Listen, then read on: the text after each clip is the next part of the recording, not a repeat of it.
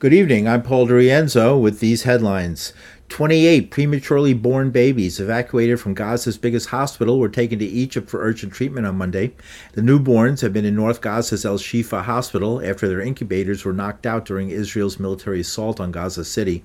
And Israel's war on hospitals has shifted to the Jakarta-funded Indonesian hospital encircled by Israeli tanks. 12 are reported to have died from gunfire. The Israeli tanks shelled the Indonesian hospitals with mortar shells. As a result, dozens were killed from among the patients and wounded.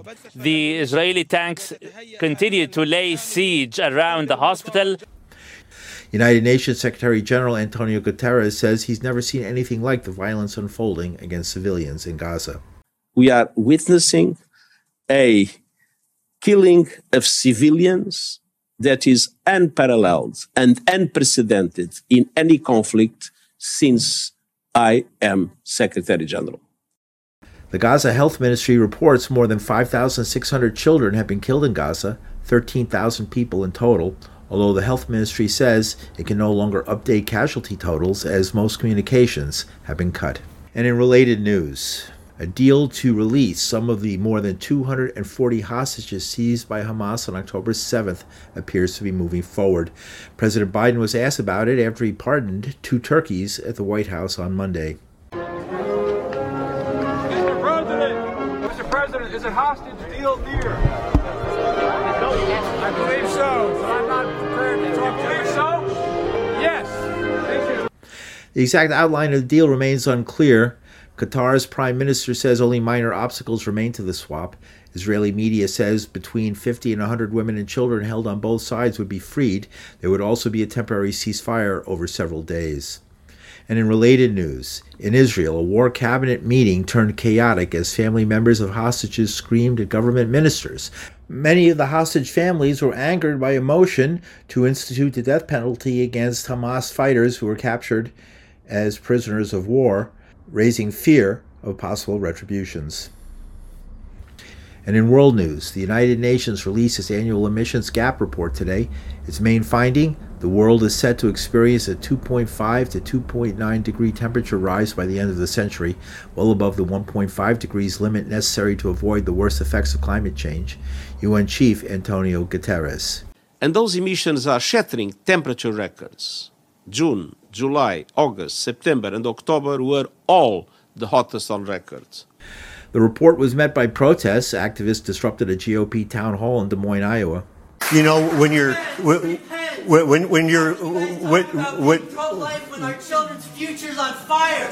You've got a beautiful son. His future's on fire.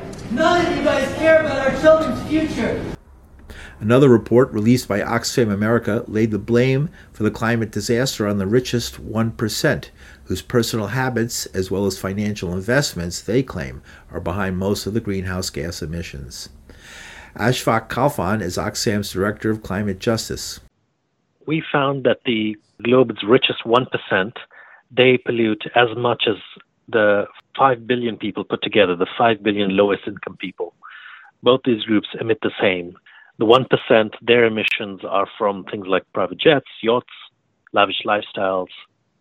Khalfan says billionaires like Oracle founder Joseph Ellison lead unsustainable lifestyles. Larry Ellison, for example, he's one of the richest people in America. Has 35 homes, a super yacht, private jets, produces 9,000 tons of CO2 a year.